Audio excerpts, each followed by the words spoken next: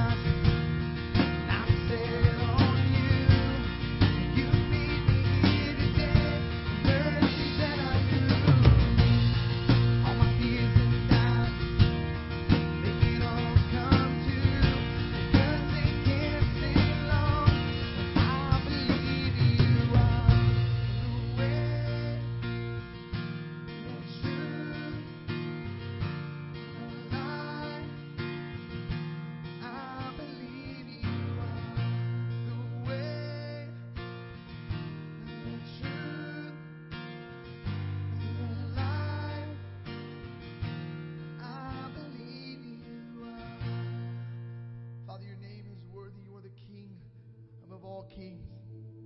And I pray in this place right now that our heart is set right before you, that right now it is our desire. We're excited. We have a passion to meet with you. You are my author. You are my maker. My ransom, my Savior. My refuge, my hiding place. We thank you.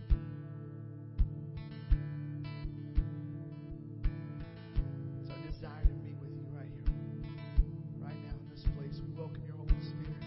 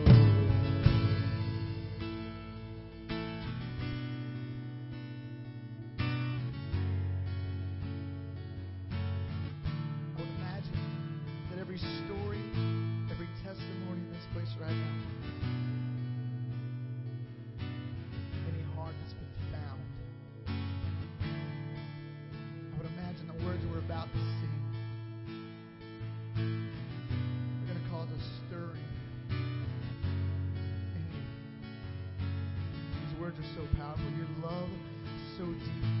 It's washing over me. Your face is all I see. Oh, my everything.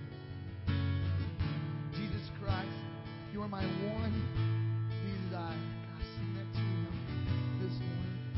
Lord, hear my only cry, to know you all my life, not just in some pieces, not just in some areas, Father, but I would know you. And all my life I would live you in every part of who I am.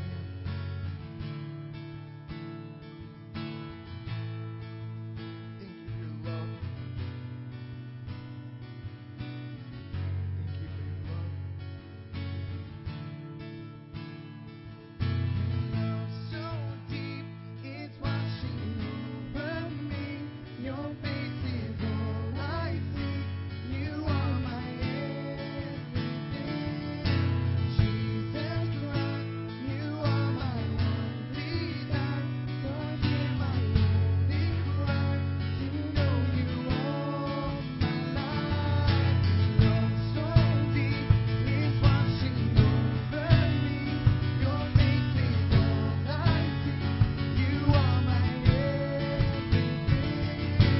Jesus Christ, you are my one desire.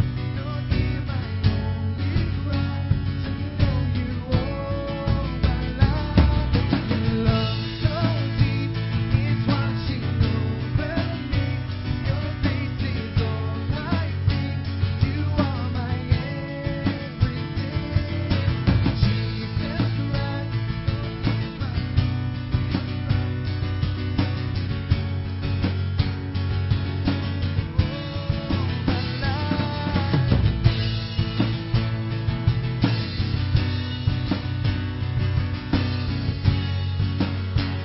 I'm wide awake.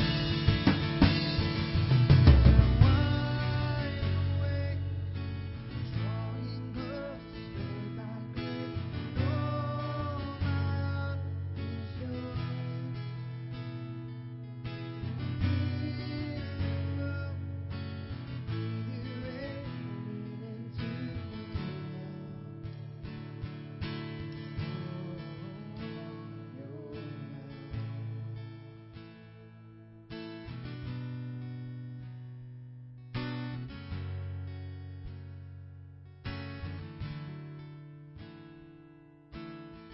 Father, I pray that it would be our heart's cry to see the story that you've written for us, the path that you've ordained for us, and for us to be able to look and say, it is well. It is well with my soul. Struggle and all, good days, bad days, highest mountains, lowest valleys, that it is well with my soul, and that I chase after you eagerly. We love you.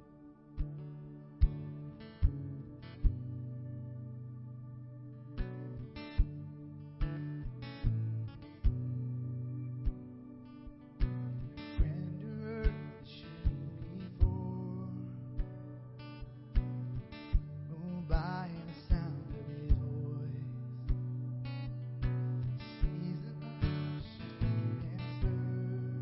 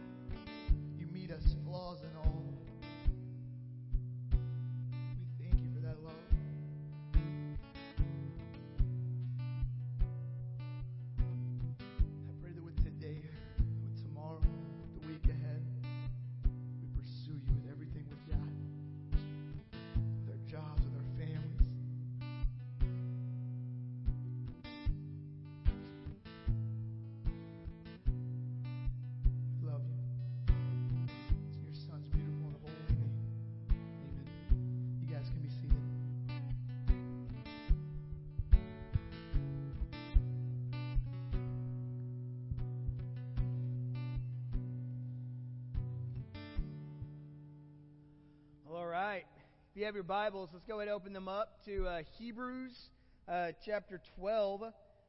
We are in our, our third week of chapter 12, where there's still a lot to take note of. And the first two verses of this chapter kind of set the stage by connecting us to the lives of those who have gone before us, by saying that since they lived by faith, they model for us how we can live by faith, that we can trust the promises of God, that we can trust that those promises are true, that in our lives, and we can rest secure that His treatment of us comes from His desire to love, specifically to love His children. And so because of this, we're encouraged to strive to live what the Bible calls holy lives, where we lay aside, where we strip away sin that clings so closely to us. If you remember last week, we kind of talked about sin being pretty much an eagle on your shoulder, and the longer you let it stay on your shoulder, the more its talons kind of want to dig in, making it more difficult to knock them off. But the Bible says that we would lay aside and we would strip away sin that clings so closely, so that we can run with endurance the race that God has set before us, that we would live out the adventures of the God size, and that as we go with Him, He takes us into unimaginable adventure. And so while we run, we're constantly encouraged, and this has been the aim of the entire book of Hebrews, that while we run, we would look to Jesus, who shows us how to run in every single circumstance. So this carries us into verses 3 through 11, where we are to consider Jesus, and we're to consider the hostility that Jesus received from sinners. And the reason we do that is because when we experience hostility, right, or when we experience hostility from sinners, our temptation will be to grow toward weariness and faint-heartedness. And when we do this, our temptation becomes to make us weak, and as we are weak, our struggle against sin becomes stronger and stronger and stronger. And this takes us into a conversation about God's role into our holiness, and that He desires that we would share in His holiness. And so He takes this active role. This is what we talked about last week. He takes this active role in fighting sin.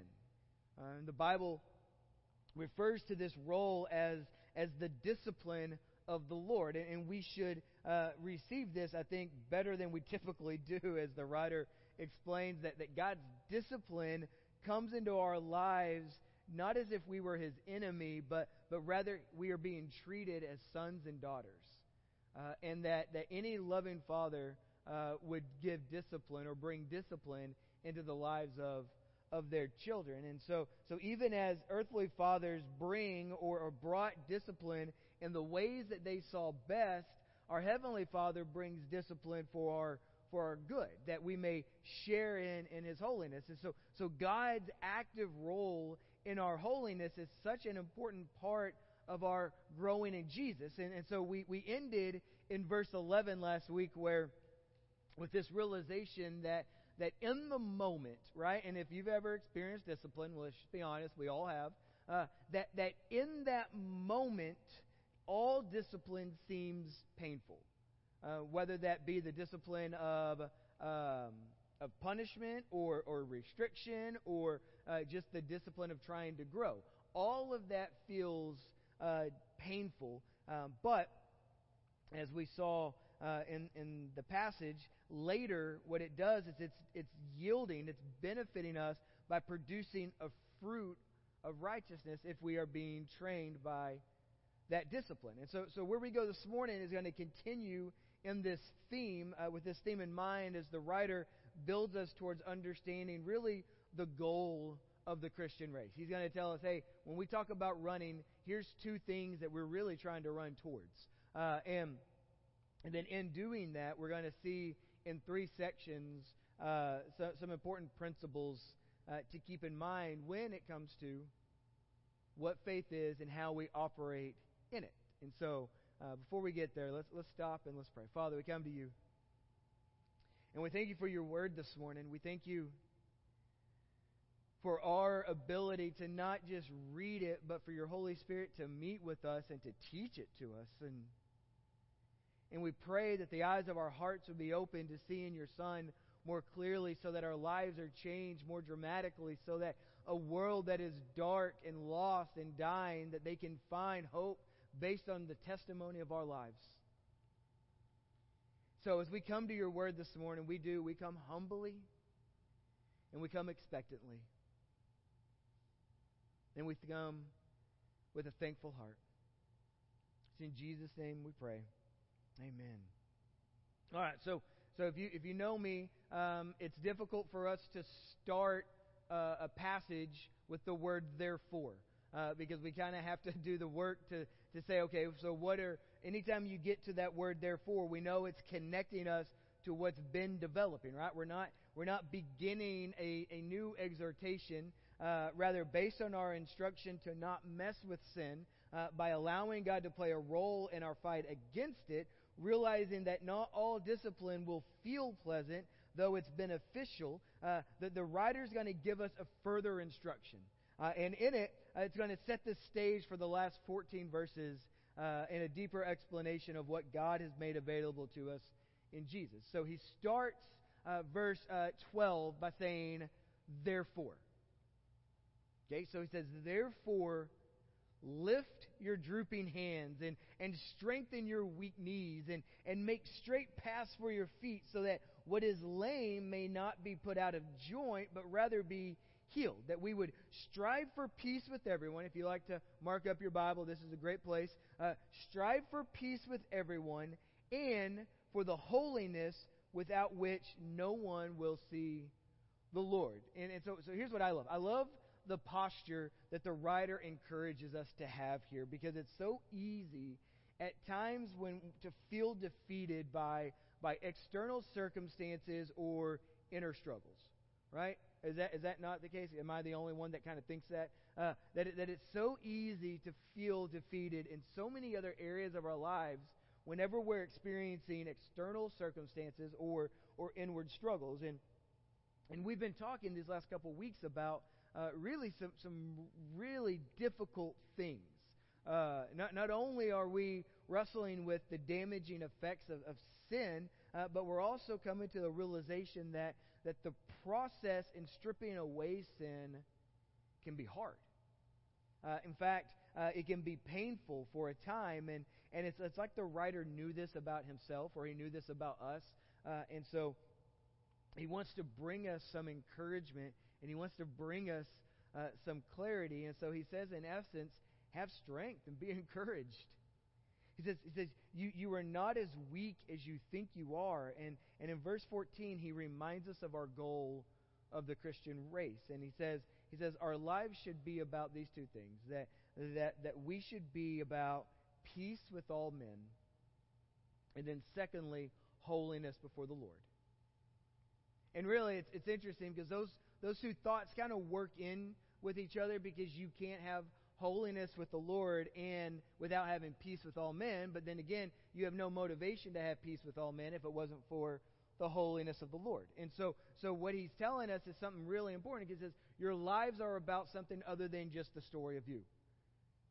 And so how we interact with an unbelieving world, how we interact with believers inside the church, matters a great deal if we are to run our race with endurance to get to the prize that we are waiting for, as we not only experience adventures with God today, but as we go forevermore. And I think when we talk about peace with all men and holiness with God, we're reminded of Jesus' high priestly ministry.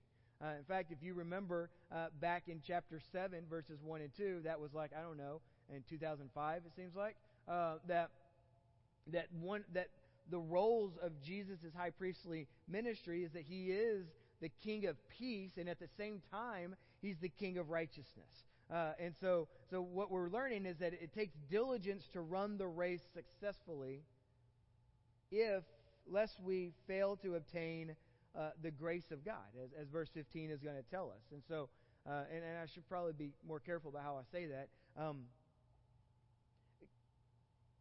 God's grace does not fail us, but what we're going to find out is that we can fail to take advantage of His grace.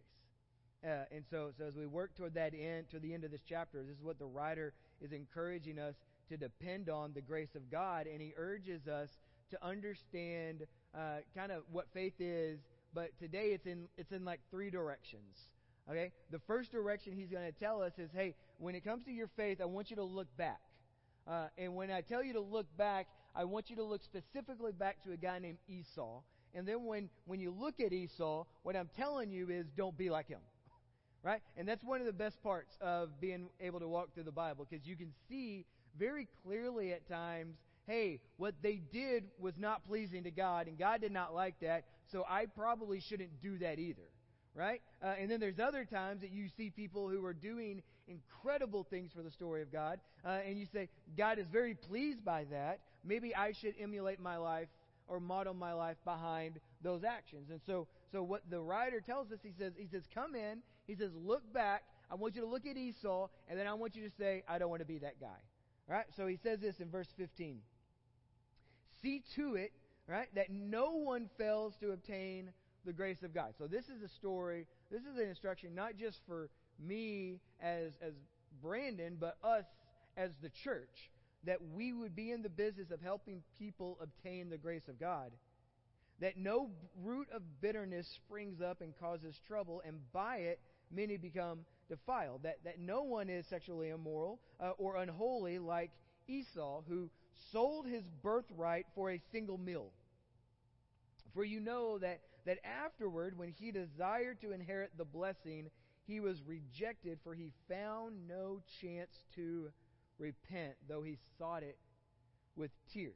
And so because God is at work in our holiness, as verse 10 tells us, and our peace, as verse 11 tells us, therefore do not fail to obtain this grace that verse 15 tells us, but submit to God and pursue the very peace and the holiness and the strength that He is working in you and for you by His loving discipline. And don't be like Esau, who was willing, and this is the issue with Esau here. Esau was willing to trade away a lifetime blessing for the fleeting satisfaction of sin. This is the word picture that we're drawing. In fact, Esau certainly failed to act on God's grace. And if you want to spend some time this week in the Bible, and you were like, I need to know more about this Esau guy, go to Genesis chapter 25, and then go again to chapter 27. And Esau is described in the Word as a profane man. In fact, which doesn't necessarily mean what we typically think of it. The Bible describes a profane person as really just it's a common person who lives for the world and not for God. And so Esau despised his birthright. He sold it to Jacob for a bowl of soup. Right? That's basically what happened. I don't know if you've ever been so hungry you're willing to give away pretty much your entire life. But that's what Esau did. He comes in from hunting. He's starving, and his brother says, hey, I'll give you this bowl that I made if you give me your birthright. And Esau says, well, what good is a birthright to me if I die right now? And so he gave it to him and immediately regrets that action. And then Esau, because of that, he's going to miss out on this blessing as it was given to Jacob. And afterward, Esau tries to get his dad to give him the blessing that belonged to him, but it was too late. And through tears, he's rejected. And so as we talk about this fleeting pleasure of sin that Esau was willing to have for a bowl of soup, which must have been a great bowl of soup. But I don't think it was. Because I think it was just like every other bowl of soup he's ever had. But the question becomes, what sins will rob us of enabling God's grace? And the writer tells us. He says a lack of spiritual diligence. He says bitterness against others. He says sexual immorality. He says living for the world and the flesh. And now some people, again, have the idea that when Esau is described as a profane person, is that he's blasphemous and he's filthy and he's dangerous to be around. But what we find, if you just follow along in Esau's life, is that he was a pretty agreeable guy. He was a good hunter. He would have been a great neighbor to have. He was very capable. He seems to be pretty level-headed. Now, he has his moments, but who doesn't, right? So he would have been very agreeable. He would have been, hey, I like that guy. He should be part of our, fantasy football team and league. And but the issue is, in his life, though he looked very good and he looked very kind, he's not interested in the things of God. And so, given the opportunity for a momentary pleasure, he forsakes a lifetime of blessing. And so God's grace does not fail, but we can fail to depend on God's grace. And Esau is this warning that we are called to not live for lesser things. We are called to not live for lesser things. This has been the aim for a few weeks now, that a principle that keeps our future inheritance and our future destination in mind. That we wouldn't, and this is the best way I've ever heard it described, we wouldn't sacrifice tomorrow for the fleeting satisfaction of today. That we would be able to weigh the cost of whatever we're dealing with. And in this part of Hebrews, we're dealing with sin. And we're dealing with how it clings to us and how it shouldn't, and how we should get rid of it, and how we should put it to death, as the word would say. And this is, as we talk about the principle of understanding our future inheritance, that we wouldn't sacrifice tomorrow for today, that this is, we have to realize that's all that sin can offer is today. It's all it can. In fact, a temporary moment of seeming satisfaction, but the cost is much more than what we would be willing to spend if we are in our right mind and our right perspective, right? And that's what I love about some of at least my arguments with God, is I act like sin just snuck up upon me and just pounced me. And I'm like, no, if I was in my right mind and I had my right perspective and I had my heart in the right place, then I would have seen how deadly and costly and sabotaging that sin would be. And so this is why the writer says first, he says, look back, look at Esau, don't be like that guy. And then he's going to tell us to look up and see the glory of the heavenly city. Okay? This is the most difficult part of this whole passage today. It says, for you have not come to what may be touched, a blazing fire and darkness and gloom and a tempest, and the sound of a trumpet and a voice whose words made the hearers beg that no further messages be spoken to them. For they could not endure the order that was given. If even a beast touches the mountain, it shall be stoned. We're going to get to this explanation in just a second. Indeed, so terrifying was the sight that Moses said, I tremble with fear. But you, okay, and this is where it turns for us, verse 22, but you have come to Mount Zion and to the city of the living God, the heavenly Jerusalem, and the innumerable, that's the best attempt I had today.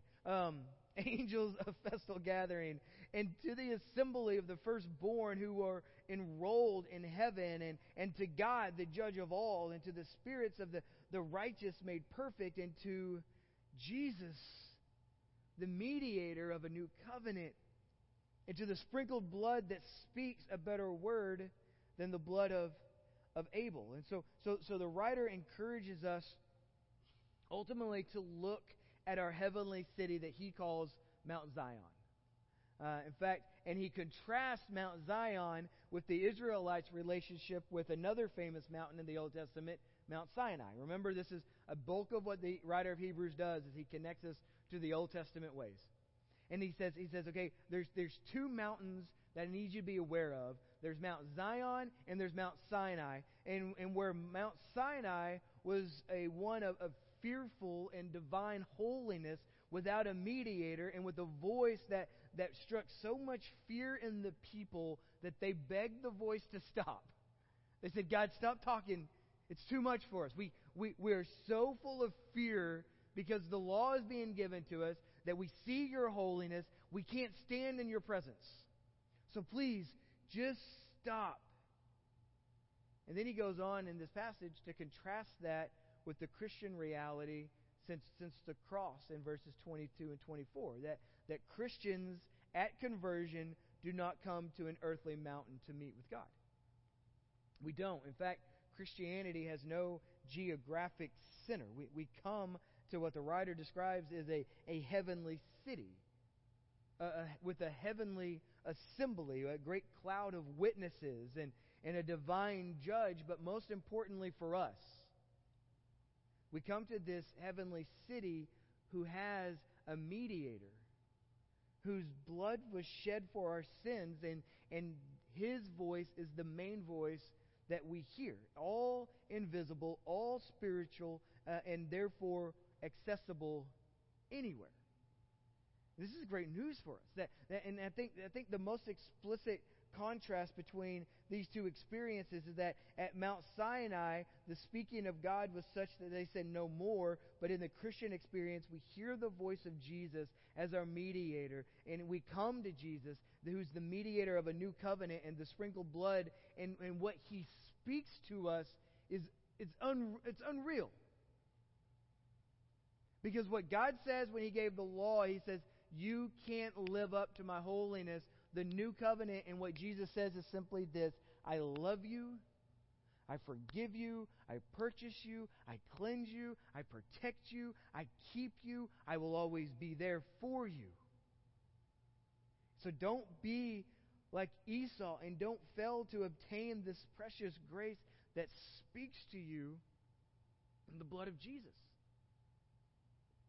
That the fearsomeness of God is not the main message of the new covenant. That the motivation to not be an Esau is not just fear. It's the preciousness of a suffering substitute and the love of a great Savior. That's what we get. So he says, you look up. You look at who is dwelling in this heavenly city. That Abel's blood spoke from the earth and it cried out for justice. And Christ's blood speaks from heaven and it announces mercy for sinners. And this is great news for us.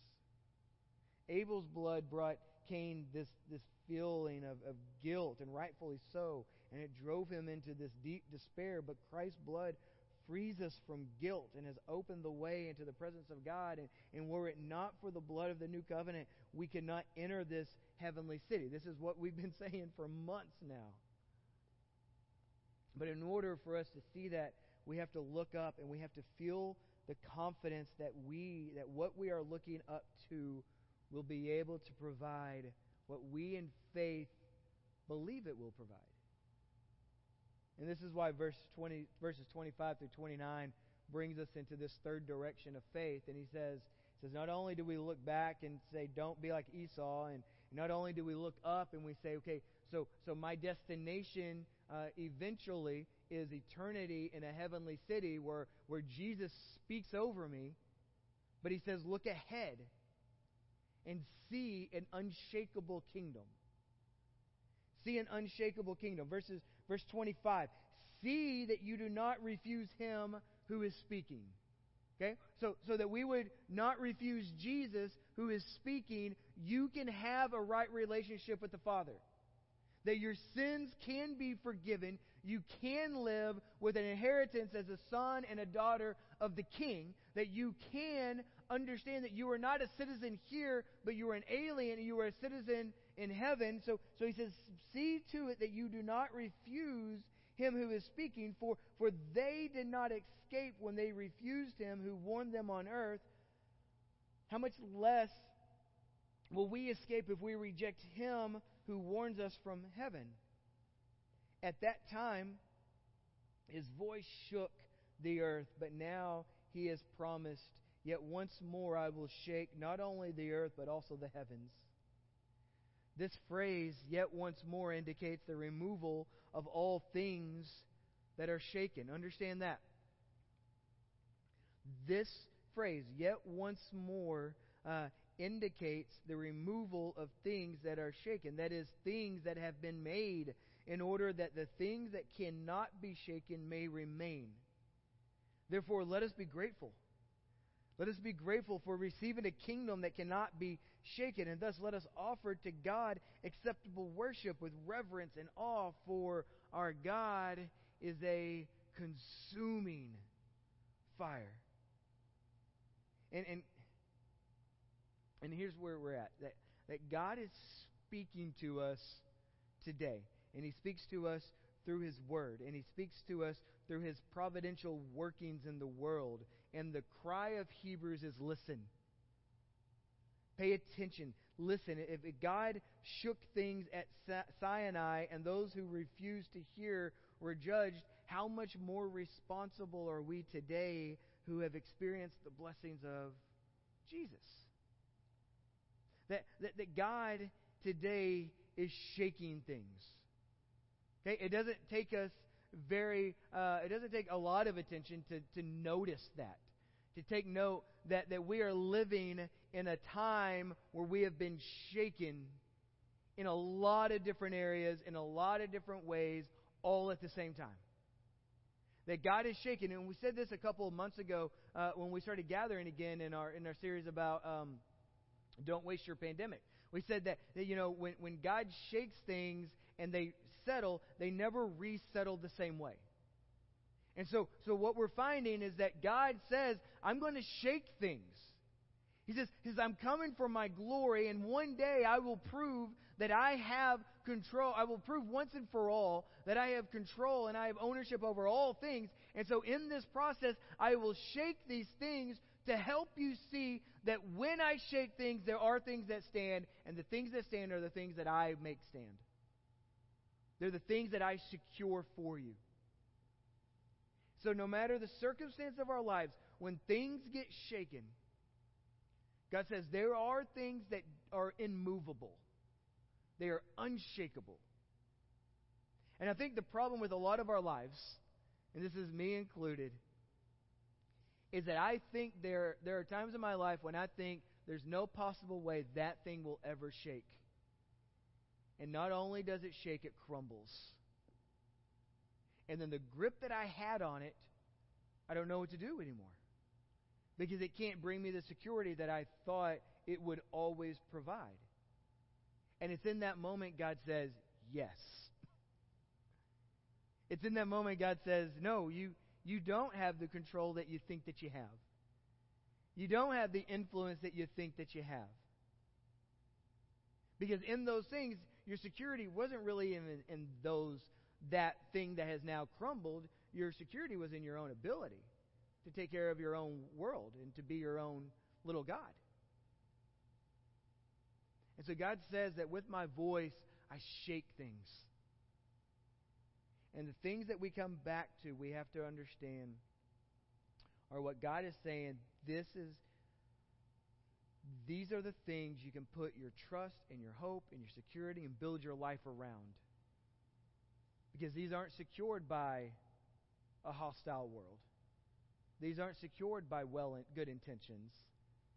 These are secured by the word of my testimony. And the shaking quotation, it comes from Haggai? Yeah, I think that's the way we're going to say it. Chapter 2, and it refers to that time when the Lord shall return and will fill His house with glory. And as events draw near to that time, we shall see more shaking in this world. And that's hard for some of us, right? To get our hearts around that man, it might get harder and it might get tougher. Because some of us already feel that we're at the end of a rope. And it's all about where we place our trust. It's all about where we place our security. Again, not all discipline at the time feels good, but it is beneficial because it's producing a fruit of righteousness so that we may share in His holiness.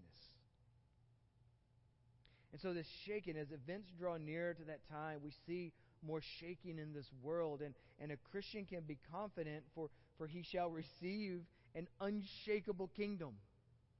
An unshakable kingdom. In fact, he's part of God's kingdom today. We can start wrapping this up, Swine. So verse 28, let's come back to that real quick. Therefore, let us, so what's our, as we talk about, we look back and we don't try to be like Esau, and we look up and so we see the heavenly city, and we look ahead and we understand that we're part of an unshakable kingdom. How do we wear that, right? What do we do about that? And verse 28 says, let us therefore be, what? Grateful.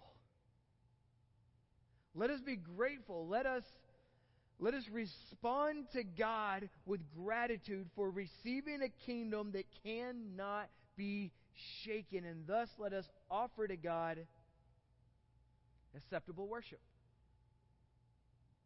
with reverence and awe, for our God is a consuming fire.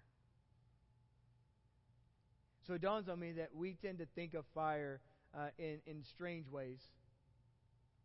That there are times we see fire and we are fearful of it because we understand its power. We understand its heat. And we know that if we get in it, it brings pain, right? And I think as we talk about Mount Sinai, there was a God who says, I am these things. If you get too close to me, you can't stand in my presence. And it's not because he hated us. It's because his holiness was so beautiful and it was so strong that to be in that presence would undo us. And so he says, the writer says, God is a consuming fire. And we approach the fire with respect and with reverence and awe because it's beautiful. You ever just sit and watch a campfire? You ever just sit at your house and watch your fireplace? The fire, it's awe-inspiring. But there's also this other aspect of fire that I think is so helpful to me. Because it provides a beacon when I'm lost in the darkness. That it provides a security and a safety that when I'm around the fire, I know what else is I know with better assurance what's lurking out there in the darkness. It provides warmth when I am cold. And sometimes just that fire is just it's an incredible place to stop and just not be moving. And so we're encouraged at the end of this chapter to respond to God with reverence and awe and worship and gratitude. And we do this because our faith is growing. That's where we've been for, I guess, about 6 or 7 weeks now. That our faith is growing. And as our faith grows, it should always grow our gratitude. And when we grow in our gratitude with God, we want to give Him more and more of our heart. And we want to make much of who He is and what He has done. And so I guess our question that we come back to at the end of this chapter, and we'll go to chapter 13 next week, and we only have a couple more weeks in Hebrews, but as we get to the end of this chapter, and as we think about faith, which says, it's hope and it's assurance in the promises of God. That's just a paraphrase. It's hope that the promises of God are true, and it's assurance that the promises of God are true. That as we get to the end of that, and we get to say, okay, where is my faith? And the question I think we have to reconcile is my faith growing my worship? Because if it's not, what we've been dealing with here is that it's not faith. It's not faith in God that you're leaning on. Because we come to the end as we see the goodness of God. And the only proper response we can give when we see Jesus clearly and we understand what God has done to rescue us and secure us and to bring us into this unshakable kingdom. So we respond with all of our hearts. We respond with all of our praise. We make the testimony of our lives to be about Him. We pursue peace with man. Even when peace is even when the absence of peace is their fault. When they've wounded us or when they've done something wrong against us, we pursue peace, not because they deserve it, but because we didn't deserve our right standing with God in Jesus. And so we live with peace and forgiveness, and we pursue holiness. And in pursuing holiness, we try to strip away sin that clings to us. Because God's desire is for us to live holy. And the reason being, because when we live holy, we can live with Him. And it's out of His great love that He restores all of that. So our desire this week is to love God by... There we go, Logan. Found it. There's a delay in the back of the room. This is where we end. If you need prayer this morning, we want to pray with you. We'll have some people over on this side. If you've never asked Jesus into your heart, we believe He is the only way to have a right relationship with the Father. And that He is more than willing to forgive us of not only our past sins and our current sins and our future sins, but He's willing to restore us and help build us into something that is beautiful. I love you guys. Let's pray. Father, we thank You that You love us. We thank You that You care so deeply for us to give us the gift of Your Word. And I pray that we would ask some important questions this morning about our faith and whether it's growing. And if it's growing, then is that an indication of our worship to You? Because, Father, all we really want is to bring You an offering of praise that is acceptable to Your sight. We acknowledge from Your Word that You're not interested in playing the game of worship, that You long for our worship to just naturally flow. And that we do that as we see Jesus more clearly. So, Father, help us be a people who long to see Jesus more clearly. Help us not just hear these words, but help us apply these words so that they can be part of our lives with You. We love You. It's in Jesus' name. Amen.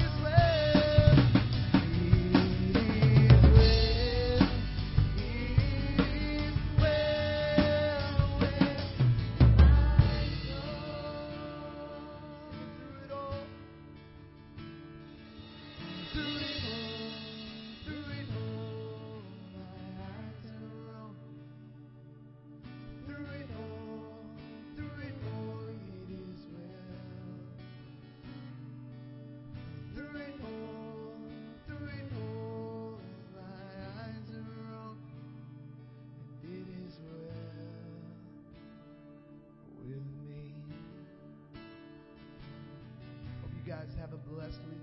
You're dismissed.